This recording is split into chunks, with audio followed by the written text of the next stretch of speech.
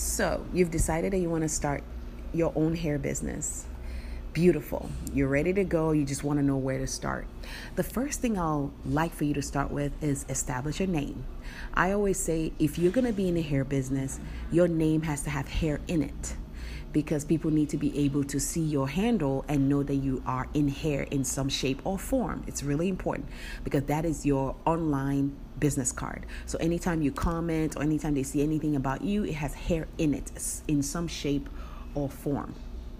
The next thing you want to know is make sure that name is available via Google, or if somebody else has trademarked it, you could just search for the name that you want.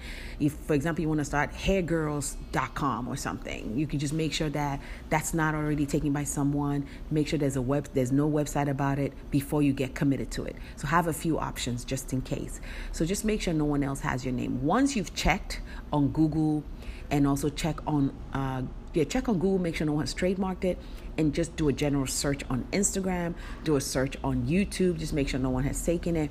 And once you're clear, then you can start gathering up all of your social media handles. You want to make sure that you buy a domain name with the name that you just fell in love with. And how to buy a domain name, I recommend GoDaddy.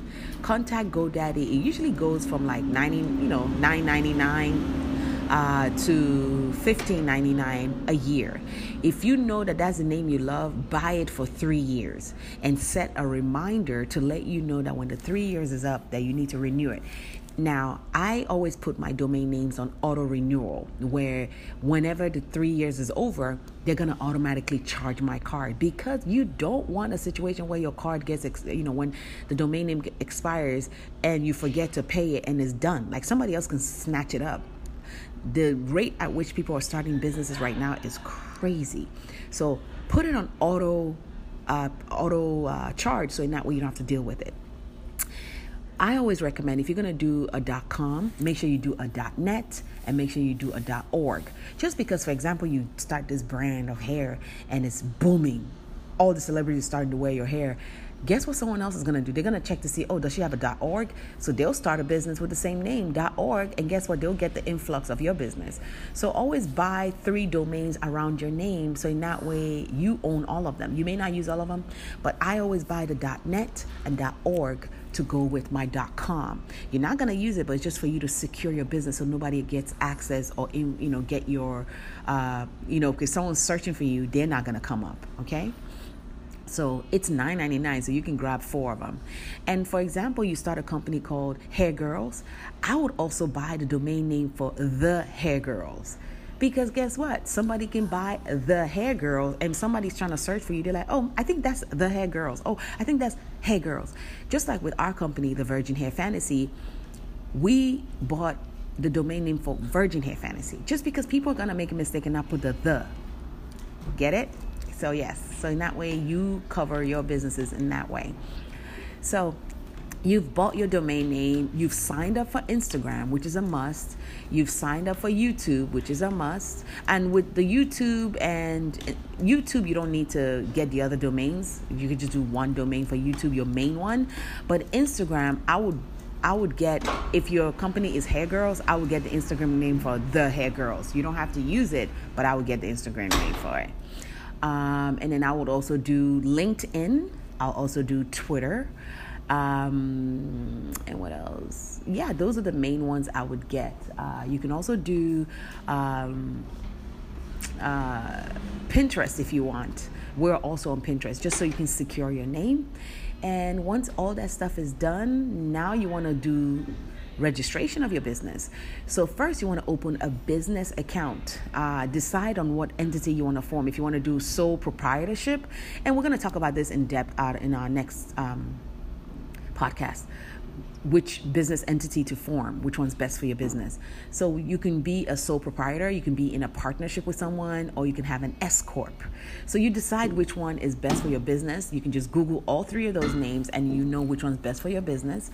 Or you can do limited liability one, where a lot of people love limited liability because they love limited liability because, God forbid, everything goes to, to bricks.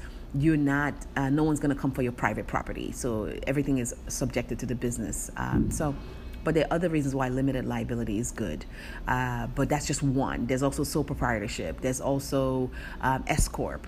There's also partnership. So it really depends on what's best for your business. And like I said, we can talk about that more in depth in our next podcast. So yeah, you decide on what entity you want to form, and then you open a business account. You open a business account, but before you open a business account, you need to go register your business in the state you're in. You just go to the county clerk and register your business. It's usually like less than $100. Some counties is less than $50 just to register your business. And after you register your business, you usually take maybe a couple weeks to get the paperwork. Some places you can get it the same day. You take that paperwork and you take it to the bank to open a business account. You need a business account because you need to start establishing yourself. A lot of states, it's actually against the law to do business in a state without being registered if you're a business. They can actually, the state can actually fine you for that. So a lot of people don't know that, but you do need to register your business if you're a business in a state. And then that sets you up to start paying taxes, which is important. So yeah, those are like the basics. So once you get all that done, open your business account, you are actually good to go. Now you need to decide how you want to get paid. Do you want to use PayPal, or do you want to use a credit card service, which you would need to go through a company that accepts, like a credit card processing company? The biggest one I know is Authorize.net. So you decide which one is best for you. Again, we're going to talk about that in depth in our next podcast. So once you decide all that, guess what? You're ready to build your website.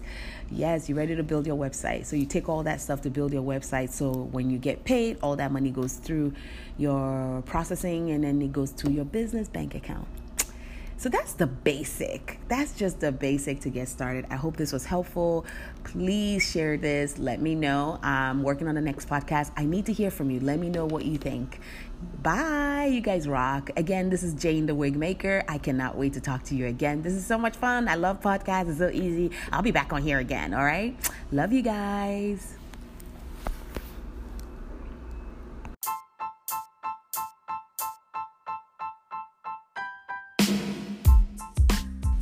Hey guys, it's been a while. I've missed you so much, and I wanted to come on here to possibly talk to someone who is at a job right now and they want to start their own business.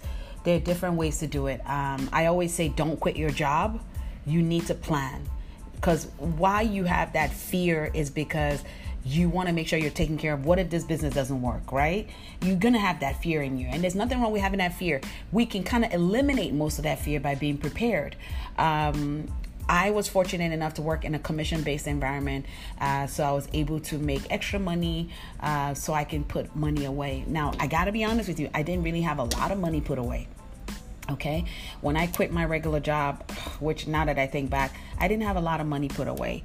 I may have had a month's worth of money put away to help me to the next month. If I were to do it again, I would have at least 3 months worth of income put away. So I always say do both. You want to make sure that you're putting time towards working on your business, to continue to grow your business, and just to see how it's going. Now, what happens is a lot of people don't want to put the time in. They don't want to, get off work at 6 and get home at 7:30, work on their business till 2 a.m. in the morning. Well, guess what? That's what you're going to have to do. You're going to have to do that for a long time. Netflix is going to have to take a back burner. What else? Weekends with the friends, the girls, the boys, the everybody. No more. You're going to have to know more. You're going to have to focus on this, because what you're doing is either you do this or you're going to have that fear of what if it doesn't work. So you now have to be a beast for the next few months, 3 months, 6 months, a year. But guess what you're doing? You're setting yourself up for the rest of your life. You got to take that time out. That's what I did. I had a baby at a time. So I would get off work with the baby, bedtime, all of that, I can remember I was breastfeeding, and then I worked on my business till 2 o'clock in the morning, and then waking up like a zombie at 6 o'clock in the morning to get to work for 9 a.m. because I was a store manager. I did that for 6 months till my business took off and had a consistent sales, and I was like, okay, it's time to go. You have to do that. What that does, it takes away that fear of not having an income. with this new job, and you want to be able to fund your new job. So you need money coming in while you're growing this business.